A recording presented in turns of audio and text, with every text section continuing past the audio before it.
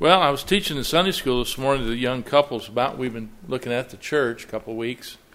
One of the things we were talking about in the church is, of course, a hospital for the spiritually sick. It's a haven for those that are hurt and been banged up, amen? And it's just a blessing that people can come into God's house and be accepted, be spoken to kindly.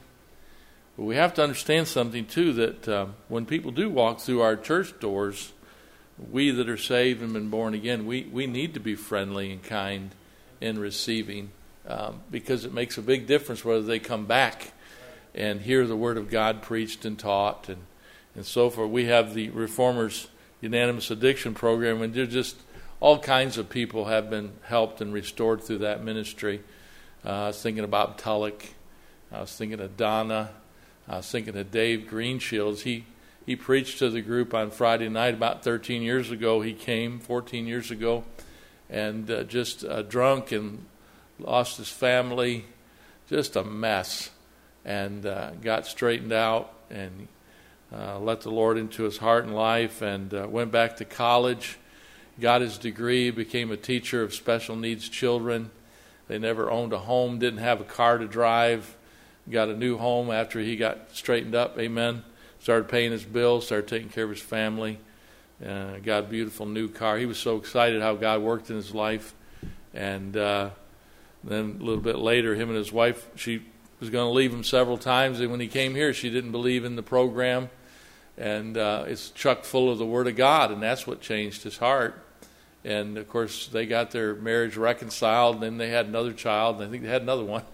And they're doing great. Now he comes every once in a while and speaks at RU to encourage those that are struggling with addiction. So many, many testimonies of people that walk through churches like this one and get help. Amen? And my wife's talking about the bus ministry. Thank God for the bus ministry. People getting saved through that.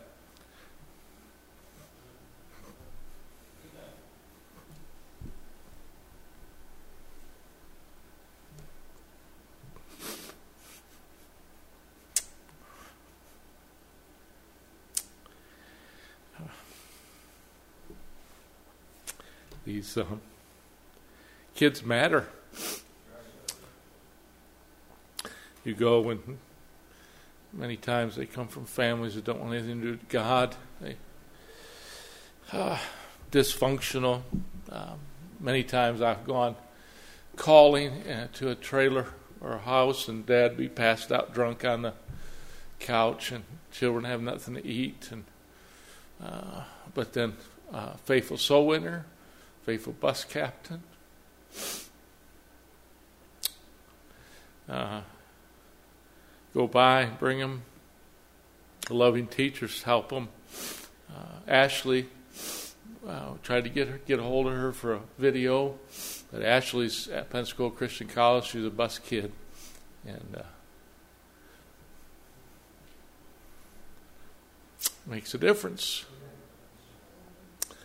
And our kids matter, being raised up in church. Sometimes when your kid raised up in church, sometimes kids can't find their way because they're in religion and churchianity, and they sometimes go right through the whole church. All the departments end up in Bible college and get saved. I'm glad to get saved, but you see, church kids need love and encouragement and instruction, support. So thank God for all these things in and through the local church. Turn to Song of Solomon chapter 2 if you haven't already. I'll try to hasten on here. I hate getting emotional. It just messes me up for a little bit, so you bear with me here. Song of Solomon chapter 2, and look verse 3 and 4 this morning. 2 Solomon chapter 2, verse 3 and 4. As the apple tree among the trees of the wood, so is my beloved among the sons. I sat down under his shadow with great delight, and his fruit was sweet to my taste. He brought me to the banqueting house, and his banner over me was love. Let's pray. Thank you, Lord, for this sweet service. Pray you help me now to settle in and be the preacher of the hour. the message that needs to be preached. I pray, God, you tug on other hearts today of believers that need to, Lord, be appreciative. Sometimes, Lord, we get cold-hearted and we get a little distant from you. And services like this are a time where we can open our hearts and our minds to you afresh.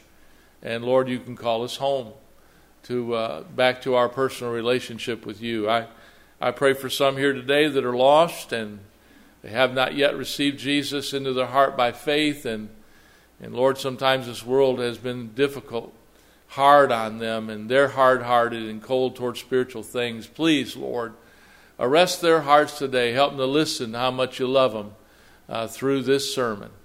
And Lord, we'll give you all the glory in Jesus' name. Amen. Amen. Now, on I Love My Church Sunday, we're taking a look at this love letter written so long ago. It was written around 26 B.C. I did some study, and the Pax Romana was right around 29 B.C., before Christ's birth. Pax Romana was peace of Rome, meaning that it was a time in which Rome was controlling the known world. They had a great army, and they put down rebellion, and that's when all the roads were built. And because of that, at that time of the Pax Romana, the gospel, God knew that it would be sent through Europe, and the Apostle Paul would travel those dirty roads, preaching the gospel and building churches. And thank God for that period of time. In the fullness of time, God brought forth His Son. And God's always on time, amen? And He used that period of time, the Pax Romana, right around 29 B.C., to start building those roads. And He allowed Rome to be a world power, and that way God could propagate the gospel when it came to the world. And just a little before that time, many believed that this Song of Solomon was written. Now, it's an old book, but it's a good book. It's a love story. If you get into it, you'll see a love between a husband and, it says, his spouse, his wife. And it pictures the love of Christ in the church. And it also can help us in our marriages, in our families, in our relationships. Amen? I was telling my wife about this. I remember when I was writing this sermon down, we were getting ready to move from Kendallville, Indiana, where I pastored, to Parkview here in Livonia. And I was called as the pastor, and we were traveling back and forth there for a little bit, trying to sell our place, trying to get here, and then we ended up about 10 months later selling our home. And so we had to go back and forth quite a bit that first year. And I remember we were cleaning out the garage one day, and we got rid of several things. Some things went to the curb, to be picked up, and other things were packed away for the move.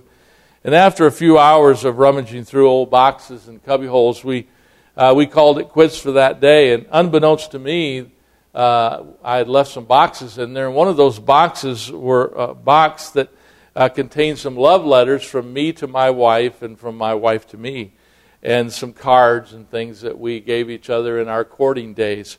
And I didn't know this, but my boys got into those boxes, and they were about 7, 8 years old at the time, and I remember they laughed and they snickered about all that gushy stuff they said.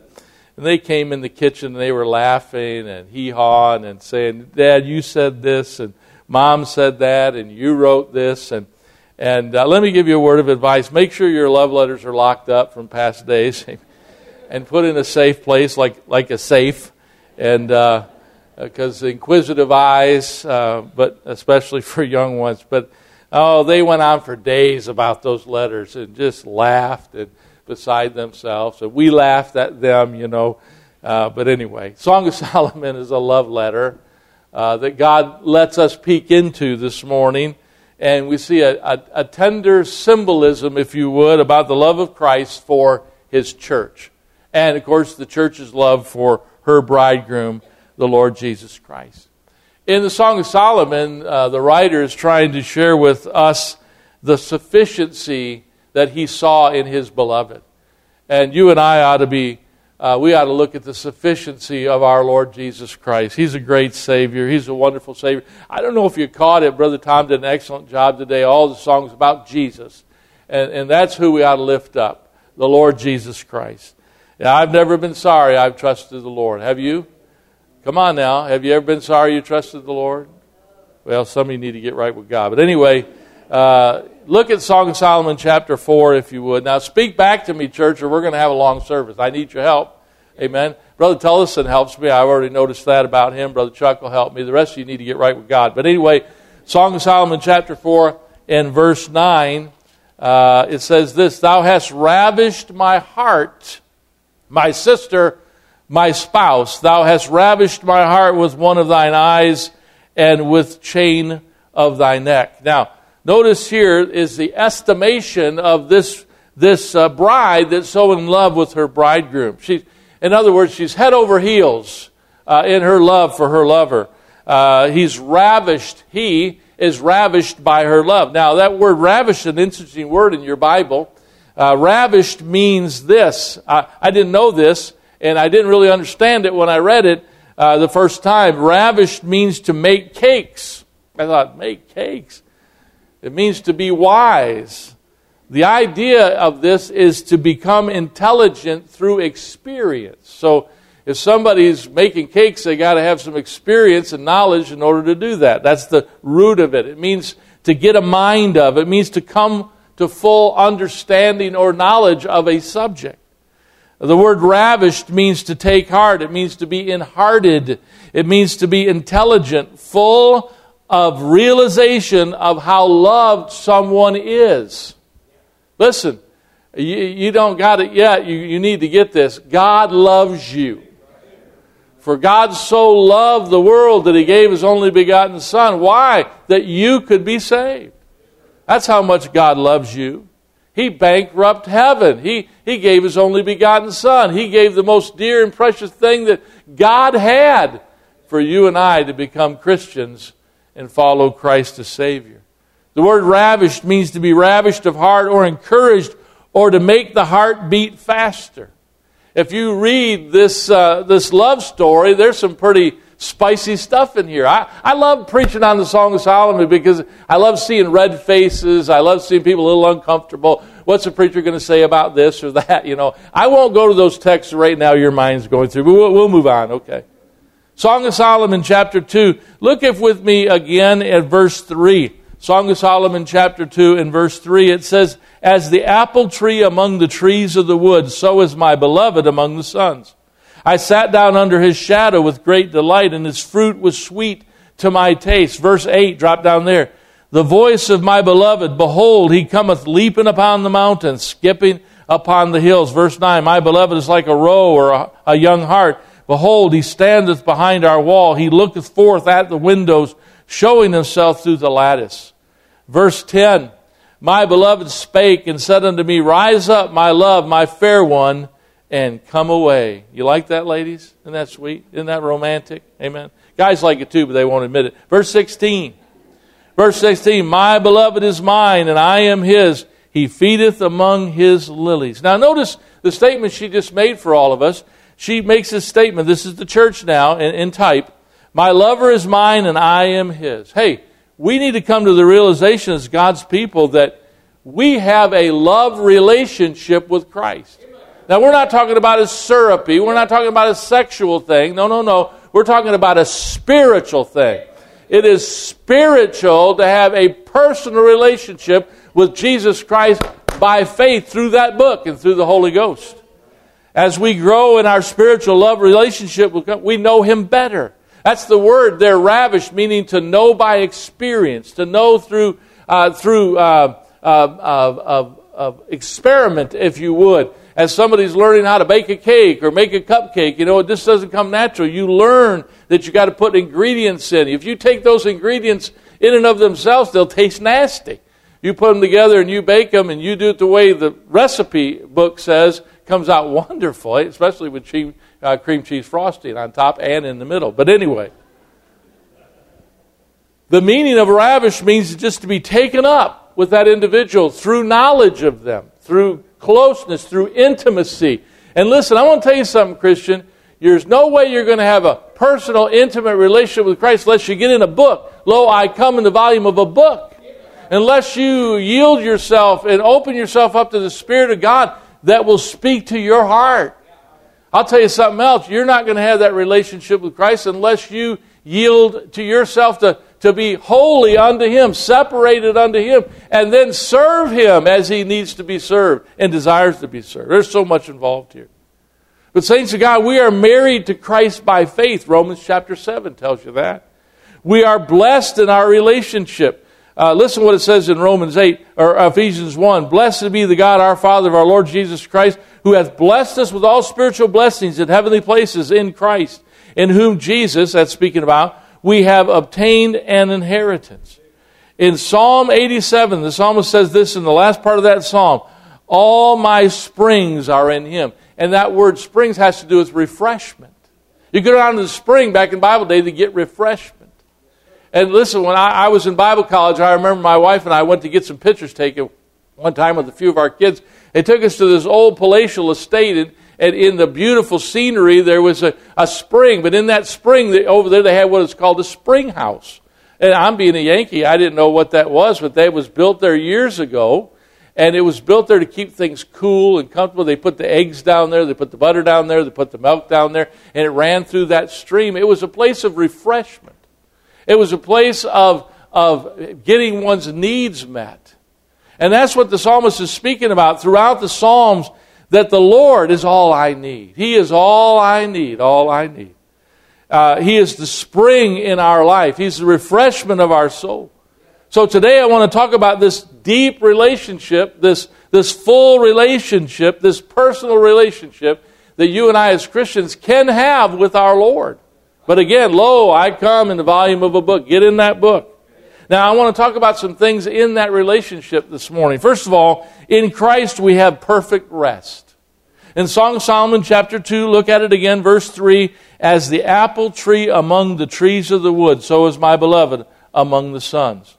And he mentioned this, I sat down under His shadow with great delight. Now that shadow is speaking of shade. It's a word for shade. Shadows cast a shade which brings coolness and comfort. I almost preached the title this morning, Sitting Down in His Shade, but I'm preaching this morning on His banner over me is love, because that's in there too, amen? But we're in the shade of the Lord. It's a statement about this woman that's so much in love, clearly in love, smitten with the person and the presence of her lover. And she's relaxing, if you would, under His shade. She's enjoying perfect peace and rest. He excels among all the suitors that have sought her heart. At Calvary, listen, we sit down under the shadow of the cross of Jesus Christ. And we find rest there. We find refreshment there. We find coolness there and comfort there. Peace of God that passes all understanding under that cross, which came from the tree, you understand. Hebrews 10:12, but this man, speaking of Jesus, after He offered one sacrifice for sins forever, sat down at the right hand of God. Here's a woman sitting down under the shadow of her lover. We can sit down under the shadow this morning, under the shade, and be at rest in our relationship with Christ, if you're right with God. Now there's some people here this morning, as the Word of God is preached, as Jesus' name is mentioned, as having a personal relationship and a love life with the Lord, some are just a little bit uncomfortable because you might not be right with God.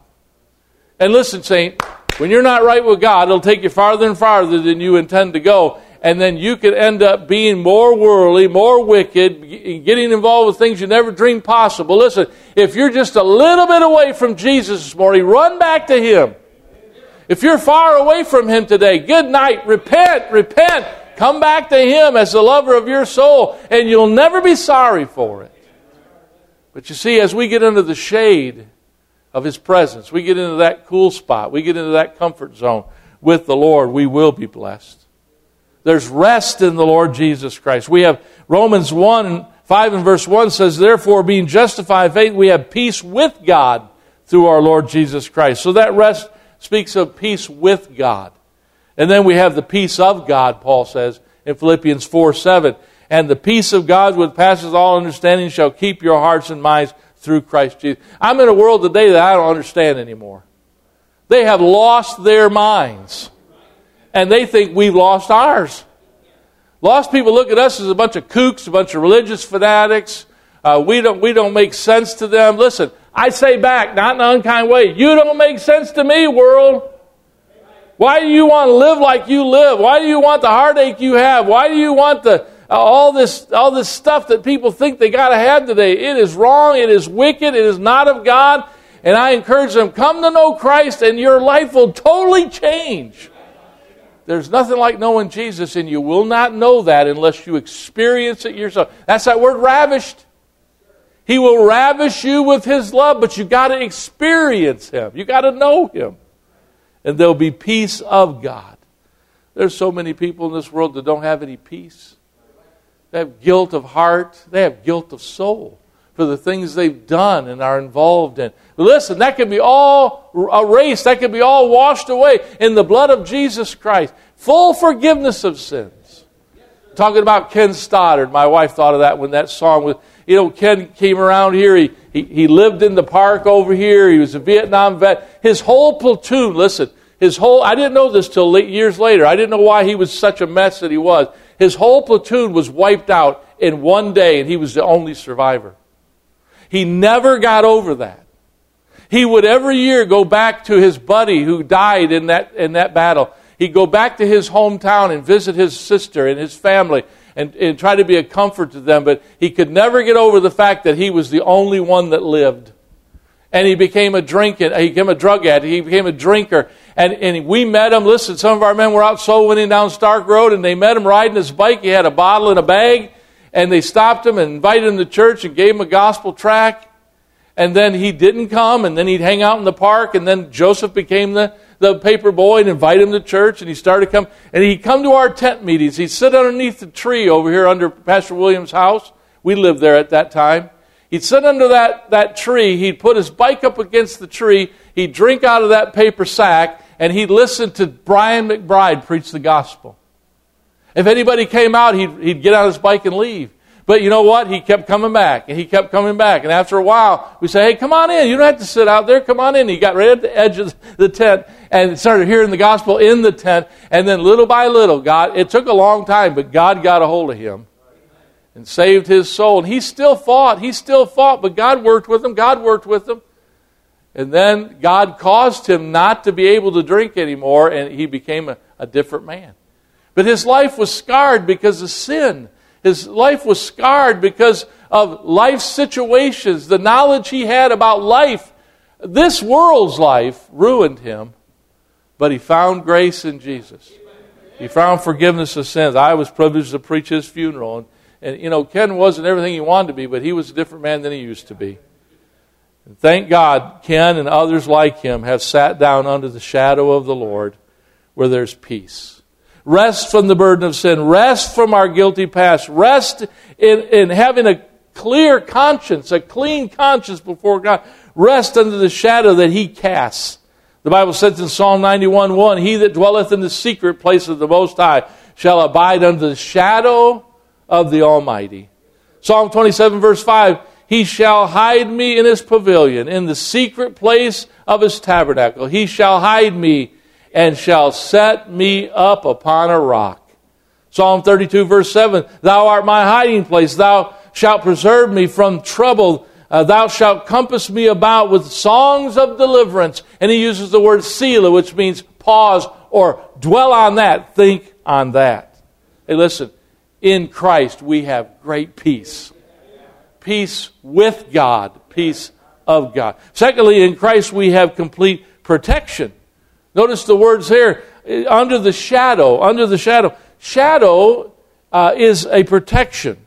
Protection from the fierce rays of the sun. Protection from harsh elements. Protection from winds and storms. Judges 9 and verse 15 says, Come and put your trust, listen, in my shadow. God's got a shadow. We're put in the cleft of the rock.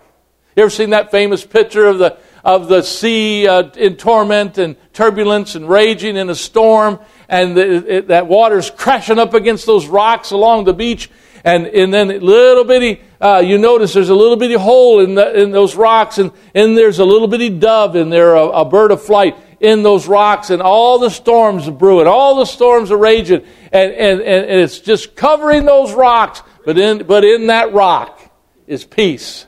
and rest and security and safety. That's what we are in Jesus Christ. And listen, we have a closeness with the Lord through personal relationship, and that's what He wants us to have. Even in our storms, He does not forsake us. Even in the horrible things that sometimes happen to Christian people, the Lord is ever with us. We are in the shadow of the Almighty. Spiritually, emotionally, physically protected in Christ. Jesus said in John 10, I give unto them eternal life, and they shall never perish, neither shall any man pluck them out of my hand. I'm so saved, it's pitiful. And that's what God gives us in Christ. Thirdly, in Christ we have great joy. Notice in Song of Solomon, are you there? Chapter 3. Look at verse 3. As the apple of the tree among the trees of the wood, so is my beloved among the sons. I sat down under His shadow with great delight. See those words? That's talking about great joy. And this is speaking or typifying here as a new bride is so full of love and expectation and delight for he who sits next to her. The Jewish marriage feast, that's all. I wish I had more time. But they would sit together. And when they sit together, listen, they would sit close together. I want to help you young people over here that aren't married yet. I haven't said this in a long time, but if you're a boy and a girl, there ought to be a Bible between you. I mean, when you get married, then you sit close. Then you sit tight. I love to see newlyweds like Mark and Carrie over here. Just sitting close, arm around her, Now, don't take it too far, okay, brother? But, that closeness, that desire to be close, and that's for marriage, amen? He said, my sister, my spouse, not your girlfriend or fiance, amen? But here in this story, she's taking great delight. She is so excited about her lover. She is so excited. There's a radiance about her. I'll never forget when I went to Becky Martin's wedding. I was invited there. I never forget this. She was so in love with Dan, and he was in love with her, but, they were trying to behave themselves. And when they got married, Dad, Brother Spencer, stood there and he said, now you can kiss your bride. And Becky, the whole time, she's jumping up and down, and she's clapping her hands, and he's standing there like this. And she literally attacked that boy, and she put it on him. I'm telling you, he didn't bend her over, she bent him over. She put it on him, and I thought to myself, oh, Lord God, she's going to kill that boy on their honeymoon.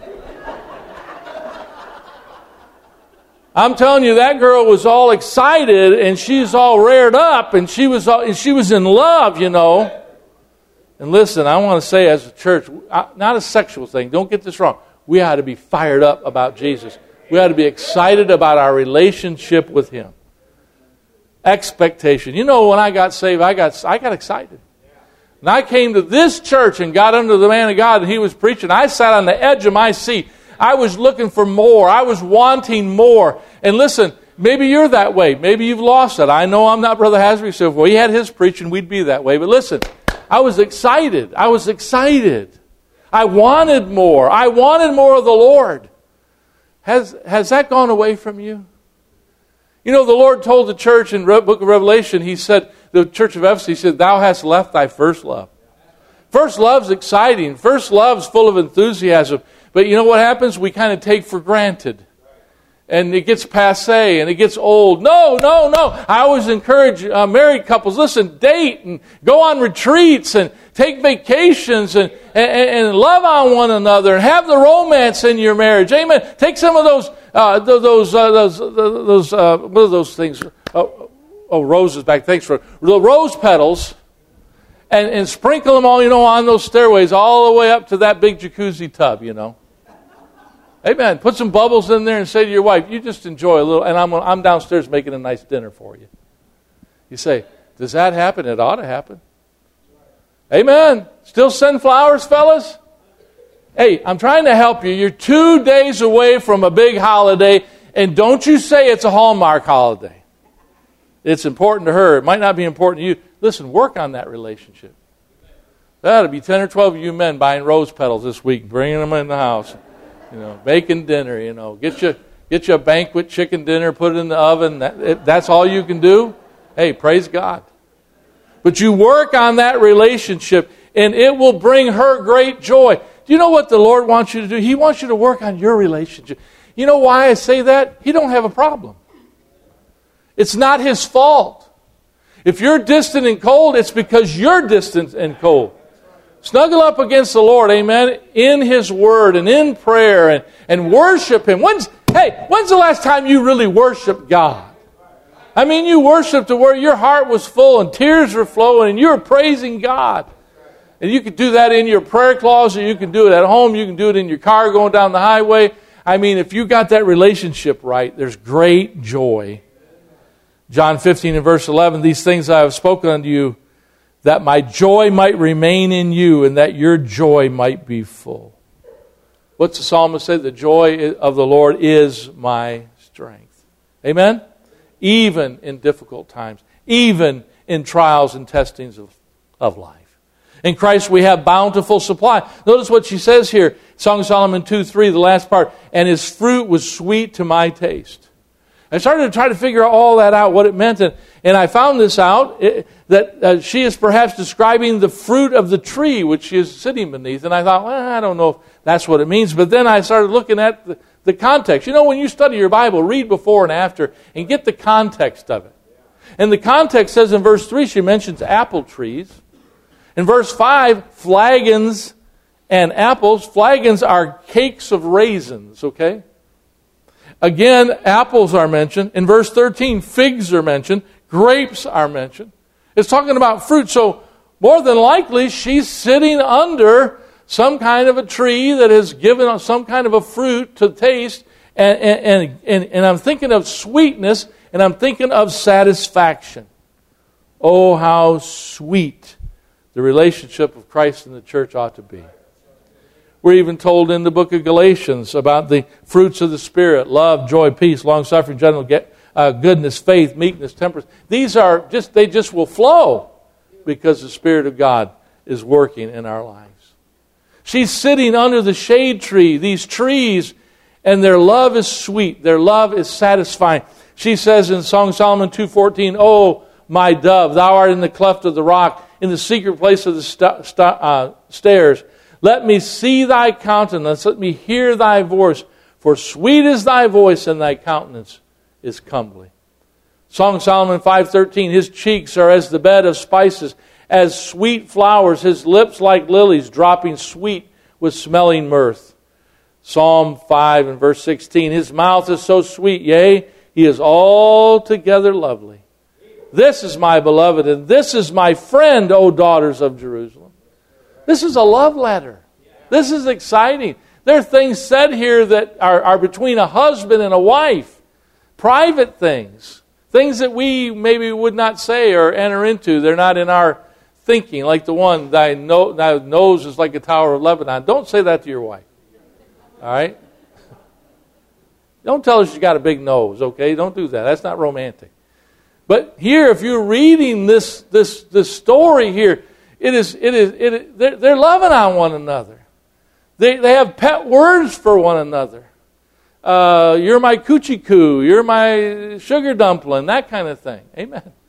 People have little nicknames, and you always wonder where those nicknames come from. I don't know if I ever told you this, Erica, but one time your aunt, I guess it would be. Is Dave your uncle? Dave Kessel? Brother-in-law. Okay. Well, Rhonda has a secret name that I didn't know. Her name was Toots, and I wonder where'd that come from. But anyway, you just have these little pet names for one another, and you wonder where they come from. Well, here in the Word of God, they are coming because they're sitting under that tree, and they're so in love with one another, and they're so ravished with one another. Listen, we have a sweet relationship with the Lord. He's fairer than all. He's the rose of Sharon, lily of the valley. He's the bright and morning star. These are terms describing who He is. He's the lover of our soul. And then we see that she has tender guidance here. She mentioned verse 4, "He brought me to the banqueting house." I got to wrap this up, but listen, He brought me to the banqueting house. This is interesting. Banqueting means a vineyard house, a greenhouse, or nursery. If you study about the King Solomon, the Song of Solomon, and the book of Ecclesiastes, his writings, but It's known, historians have told us, secular historians know about the gardens that he built, the vineyards he built in Babylon, the hanging gardens of Babylon. It was put there for beauty. It was put there for solace. It was put there for peace, tranquility. And the picture here is that here's a lover with his arm around his love, and he's gently and lovingly leading her, escorting her to the lights of the banquet house. The banquet house was beautiful and bountiful. It was a garden full of delights. Beautiful in color and fragrance as the flowers from afar. No, can you think about Song of Solomon, all the things he brought from afar? Can you imagine the fragrance of that garden and the beauty of that garden? And it was magnificent. It was intoxicating.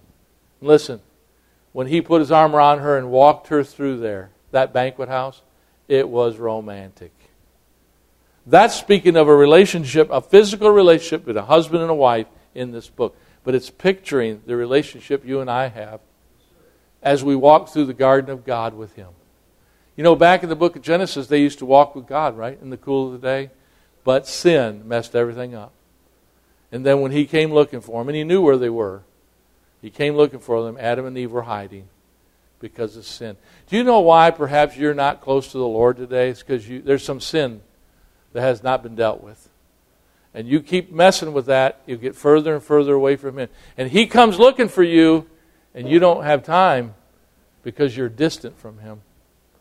See, again, lo, I come in the volume of a book. You know, that daily devotion, that daily walk with God, that prayer time with God. Amen. Getting in the Word, listening to the Word, having good Christian music in your life. Amen. It'll build you up, and there'll be sweet time of fellowship, sitting under the shade of God and sitting in His banqueting house where there's joy. In Christ we have sweet fellowship. That's what the banquet house also means. He brought me to His banqueting house. This house means house of delights when I looked it up. Oh, listen.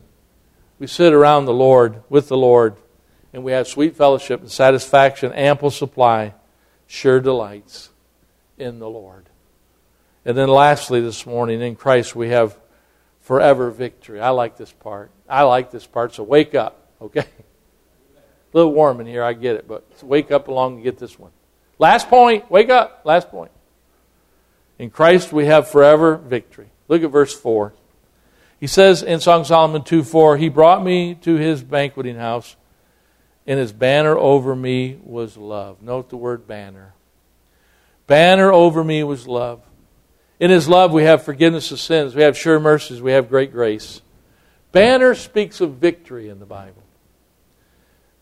When the warriors would go to battle in the day of the Word of God, and they won the day, they would return from the battle in columns.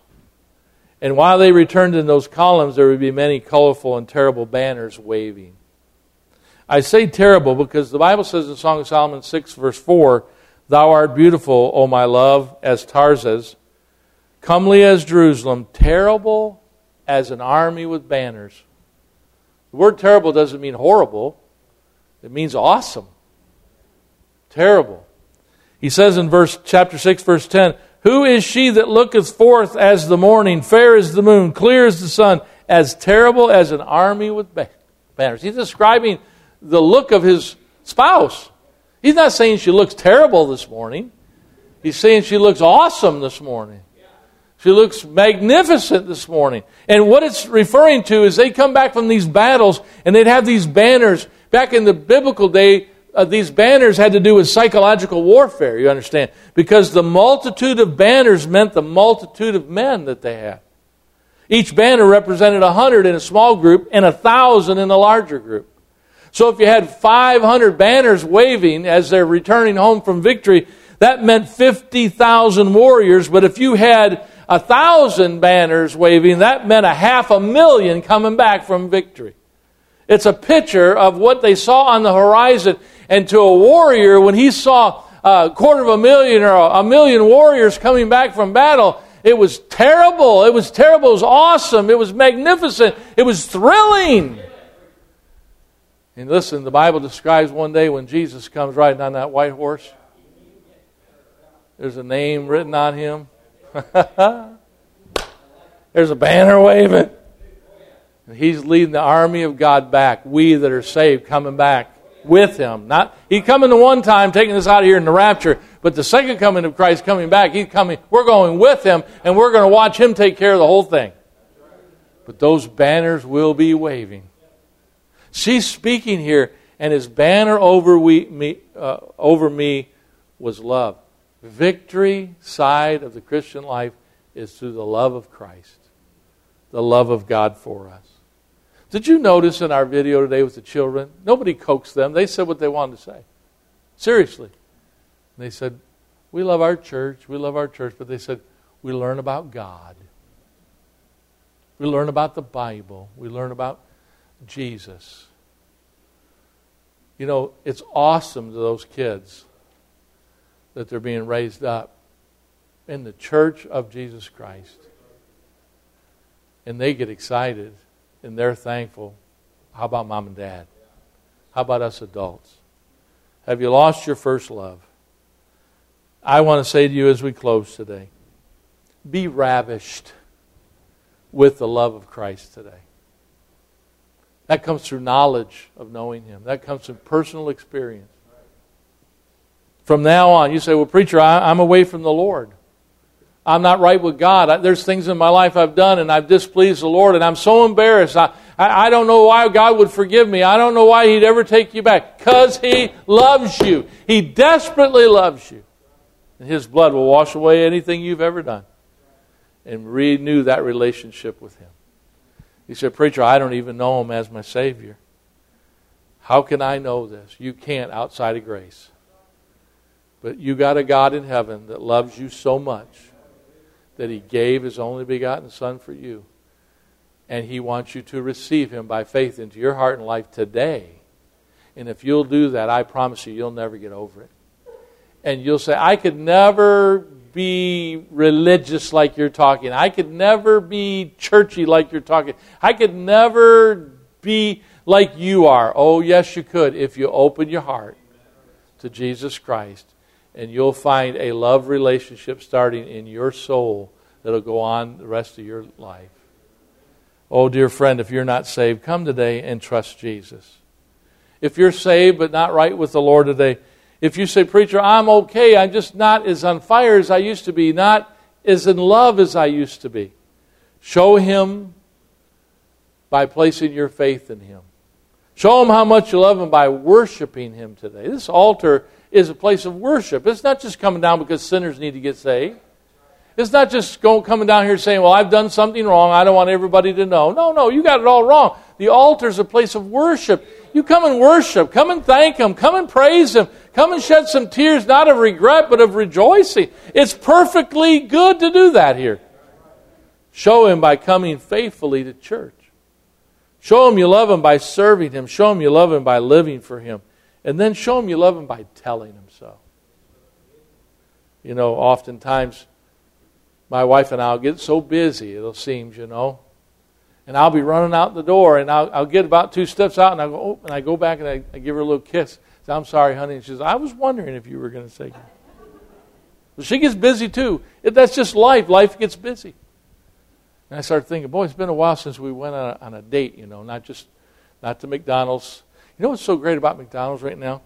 They got a campaign going on that you can get that Big Mac with double meat, and you get the regular Big Mac, which I adore, and you get the thin one, the just one, but it still has the same sauce. It's good. You say, preacher, why are you bringing this up? Valentine's Day is coming. You guys need to take your wife someplace fancy. Take her to a Scottish restaurant called McDonald's. She'll be pleased. No. What was I talking about anyway? I don't even know, but you got a good advertisement for McDonald's. Amen. Praise God. No, showing how much you love Him. Spending time with Him, worshiping with Him, adoring Him in your personal life. Listen, I know I said a lot of silly things today, but listen, I want to say this and I'm done. As a Christian, your spiritual love life might be waning. It might be cold. It might be lost. As a couple, maybe you have allowed your marriage relationship to be taken granted of. You're just kind of living not really putting any energy in your marriage, your romance part of it. Listen, here's where we're at. As a church member, maybe you have allowed your love for the church to grow lukewarm. This thing called I Love My Church Sunday is made for us to, first of all, love the Lord. Second of all, get your love back for the church. The church is wonderful. The church is a gift from God to all those that believe on Christ. Get in, and I mean get in. And here's the thought, sitting down under His shadow. That's a place of rest and protection and fellowship and tenderness and mercy and grace and love. How many love the Lord this morning? Amen. Love Him with all your heart. If that's not right, make it right. Let's bow our heads if we would, every head bowed. Every head bowed. Just a few minutes before noon, we'll be out of here. Right now, focus on this. This is called the invitation. Jesus gave invitations. Come unto me, all you heavy laden, and I'll give you rest. Come if you need comfort. Come if you need encouragement. Come. He called the lost unto Himself. Come, sinners, come. Receive Jesus as your Savior. Whatever the need, come for rededication. Come for scriptural baptism. Come for church membership. Come for Christian service. Whatever God is leading you to do, obey the Spirit of God. Father, thank you so much. Thank you for the sweet songs we heard this morning. Thank you for the good choir number. Thank you for the children, Lord, how they minister to our heart about how much they love you and how much they love their church. Thank you for the testimony of our young people away at college who love their church. Thank you for the good special. Thank you, Lord, for the preaching of your word. Lord, please help us to learn to love on you more. Please, Lord, squeeze our heart today. Draw us close to thee. We pray in Jesus' name. Amen.